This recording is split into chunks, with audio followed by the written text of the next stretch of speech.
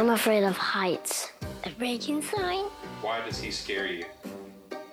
Because he's a zombie and he nibbles brains. Nightmares. Bad dreams. Bad dreams? Rats. One time, we were walking to the car, and there was a dead rat on the side of the concrete.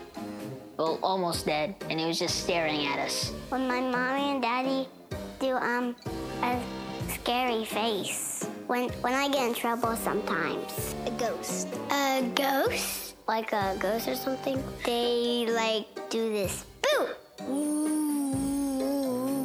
The tiger. They're super fast and it's impossible to get away from one. A weird guy. I'm scared of all bugs.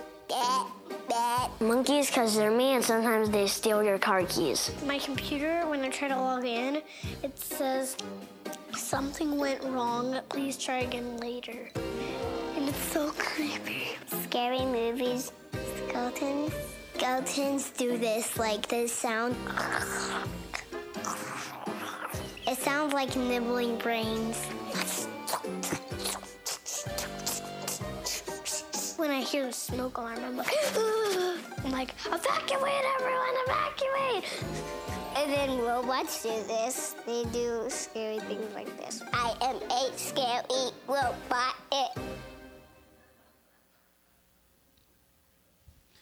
It's funny to look at all the different fears that kids have, but when it gets down to it, are we all that different? I love the one the girl says the error on the computer, that's her biggest fear. But what are your fears? Is it heights, bugs, rats, the fear of being alone, the fear of losing something or someone around you? What are those fears that you have? We all have them. They exist in our world, even for us as Christians, and troubles do too. All three of our readings talk about that today, how these troubles that we have in this world, they exist, that we shouldn't ignore these things. This is our second week now in this great and wonderful series that we have for our summer based on the Psalms. And today we look at Psalm 27 that is penned by King David, an individual who knows just as much as you and I what it means to face attacks, both internally from his kingdom and even externally. However, today I don't want us to focus on King David's problems or focus on our problems, our fears, our troubles, but to focus on the solution, to focus on looking at these things and how we face them. What is our response as Christians? Because somehow King David, in this work that he puts together for us today in Psalm 27, he maintains this sense of confidence and at the exact same time has such an inner peace about him when we read these words. It's amazing to me because he actually does not only stand in the face of his troubles, but he embraces them. That's weird. I don't think we're taught that, to be able to embrace the troubles that we have. How does he do that? The answer is found in our word for today. Let's review again Psalm 27, verses 1 through 3. It says, "The Lord is my light and my salvation. Whom shall I fear? The Lord is the stronghold of my life. Of whom shall I be afraid? When the wicked advance against me to devour me, it is my enemies and my foes who will stumble and fall. Though an army besiege me, my heart will not fear. Though war break out against me, even then I will be confident." David's enemies are completely surrounding him, he tells us in this text. There's almost this graphic language that is used to describe the brevity of the situation. That my enemies approach to devour me, he says. How interesting. It's the same language we read in the book of Peter when he describes for us the enemy that comes after us, that surrounds us, that great lion, that great adversary, Satan, who prowls, seeking to be able to devour us, to prowl upon us in those times of fear, to devour us in our troubles, to be able to try to capture us. But King David is able to overcome these things. He doesn't hide them. He doesn't tuck them away, but he's completely honest. That's one of the best things in this text is the honesty of David. We don't always do that. We aren't always honest about the troubles that we have or the fears that we have. Maybe we think it'll make us look weak. Maybe we think that people will look down upon us in some way. Maybe people won't listen to us as Christians if we tell them that we have trouble, even as Christians. But David still does not deny the difficulty of his situation. Think about it for a moment. How do you respond to your troubles, to your problems? Do you ignore them? Do you suppress them? Do you just hope that they're going to go away? Because I got news for you, they won't. They're there. They're here to stay. Even Christ tells us that. Our faithful Savior says, trust in me because those troubles are here. That's the context of that gospel message today. The words that Christ gives to us just before he dies for all of our sins. Hear them again from John chapter 16, verse 33. I have told you these things so that in me you may have peace. In this world you will have trouble, but take heart, I have overcome the world. Years before this, David has taken on this attitude because of the relationship that he has with God. Even though this army will besiege him, he knows he's surrounded. His heart will not fear. Though war break out against him, yes, this life is a battle. Even then, I will be confident. He's honest about his troubles. He's hopeful in God. How? David knows, and you should know too, that even though our troubles are big, I am not discounting the things that you face in this world. But guess what? Our God is bigger. That's what we got to remember at the end of the day. Even in the midst of these big problems, these big trials that we go through, our God is much, much bigger than these things. And when we know that, we can recognize those elements that David shares. Those celebrations that we have. He mentions 3 of them. Jesus is your light. Jesus is your salvation. Jesus is your stronghold. Trust in Jesus. God can overcome all these things. Let's continue with David's words from Psalm 27, 4 through 6. One thing I ask from the Lord, this only do I seek, that I may dwell in the house of the Lord all the days of my life, to gaze on the beauty of the Lord and to seek him in his temple. For in the day of trouble he will keep me safe in his dwelling. He will hide me in the shelter of his sacred tent and set me high upon a rock. Then my head will be exalted above the enemies who surround me. At his sacred tent I will sacrifice with shouts of joy. I will sing and make music to the Lord. Again, put yourself in David's shoes this morning. Remember his scenario. Surrounded on all sides by enemies, horrific struggles that you cannot overcome. And so in that moment, who are you going to call? Who are you going to call upon in those troubles of life? Most of us right now in our head are probably saying, God. Good, you're listening. I'm going to call upon God. But what are you going to ask for? What does God need to give you? God, I need you to bring in some tanks right now to get me out of this situation. God, I need you to bring in a fire-breathing dragon to help me out of this situation. God, you tell me I can ask for anything. God, can you bring in some drones right now and clear this problem away from me? What is the one thing that you are going to ask for? What is the one thing that David asks for? Did you hear it? Lord, I want to dwell in your house forever and gaze upon your beauty. David, no tanks, no dragons, no drones. That's what you're asking for, David? Look what David does in his one ask of God. He does not ask that God will take him out of this scenario, that God will take him out of this trouble, that God will give him an escape. He actually asks that God, I know I am here, please be here with me. Is that how you pray? I forget to do that so often. It's so easy to go to God. God, I am facing this right now. Can you please take this out of my life? Lord, my wife is going through this right now. Will you please remove her from this situation? God, this is upon my daughter at school right now. Will you please take this away from her? Instead of, God, will you please be with my daughter? Will you please be with my wife? Will you please be with me? will you please be with us? David doesn't worry about those troubles, even though they're big.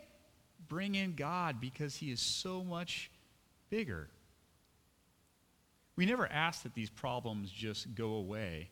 We do ask for God's healing. We do ask for God's comfort. We do ask for God's peace, and we should.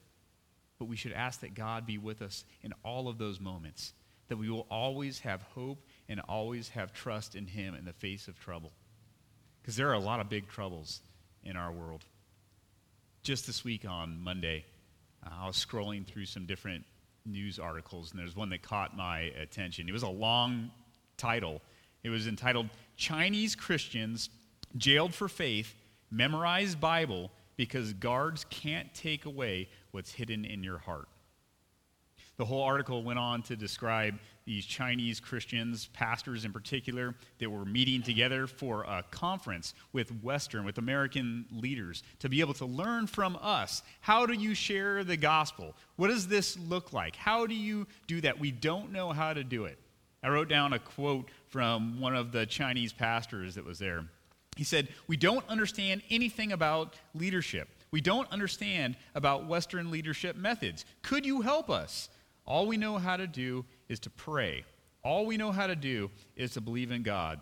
The only leadership training we give to our people is we teach them how to witness to their executioner on their way to their execution." The article concludes with the pastor saying, "I will not pray for you as Chinese Christians because I need you to pray for me." Think about that. Even in that moment of such great troubles. So what is that trouble that surrounds you now, that enemy that is going after you? How are you addressing that? Do you allow distractions to consume your thinking and to overtake you? Do you feed into the troubles that are around you and allow them to at some point conquer you? Do you allow that devil to gain ground, coming to be able to devour you as God fades little by little? Or in the face of death, do we shout for joy, even in that moment, unto God, telling about his great word, the beauty of his Son, the one and only thing we need? I know it's difficult because we live in this world with this paradox of being a saint and being a sinner all at the exact same time. A people who have the inheritance of heaven literally in our hand, but these troubles of the world that are blocking our face. And it's difficult when we face them. King David, too, knows of the shortcoming and knows that he is fallible in this equation that God gives to us. From Psalm 27, 7 through 9, King David writes, "Hear my voice when I call. Lord, be merciful to me and answer me. My heart says of you, seek his face. Your face, Lord, I will seek. Do not hide your face from me. Do not turn your servant away in anger. You have been my helper. Do not reject me or forsake me, God, my Savior." David is a sinner. He makes no excuses for his words, for his thoughts, for his actions, for his inactions. He comes to God and says, "Lord, I need you. Do not be angry with me." It doesn't matter how well written this psalm is and how beautiful it flows off of our tongues when we have this time of reader and congregational response. Remember who this individual is. He is no poster child for purity. King David is a liar. He is an adulterer. He is a murderer. He's a sinner. But so are you and I. And so when we hear these words today, I hope that you can connect with them. I hope that you can say, I am just like that too. Better yet, I can be just like this too. That I can know that God, yes, it is truthful. I am a sinner, but guess what? You are a Savior. You are my Savior, God. I will trust in you and your promises. And by this, our faith will be enabled to face any of the troubles in this world that come at us. David describes some of those troubles at any and all costs. From Psalm 27, 10 through 13. Though my father and mother forsake me, the Lord will receive me. Teach me your way, Lord. Lead me in a straight path because of my oppressors. Do not turn me over to the desire of my foes, or false witnesses rise up against me, spouting malicious accusations. I will remain confident of this. I will see the goodness of the Lord in the land of the living. Be confident, King David says. The Lord will never, ever abandon you. King David says, my father and my mother, they could abandon me, but God will never forsake me. God will still receive me. And maybe that's the truth for some of us here today. Maybe you had a father that was absent in your life. Maybe you had a mother that was neglectful. Maybe you had a son or daughter that ran off and left you. Maybe you had a friend or a spouse that turned their back upon you. King David goes on, it's more than just those relational efforts that these things happen in. There are two other troubles.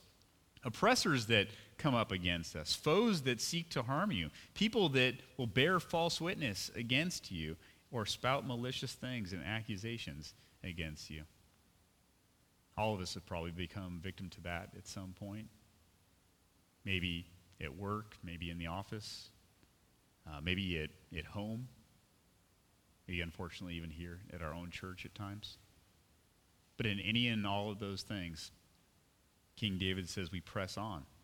These troubles do not dampen our faith. I will remain confident of this. I will see the goodness of the Lord.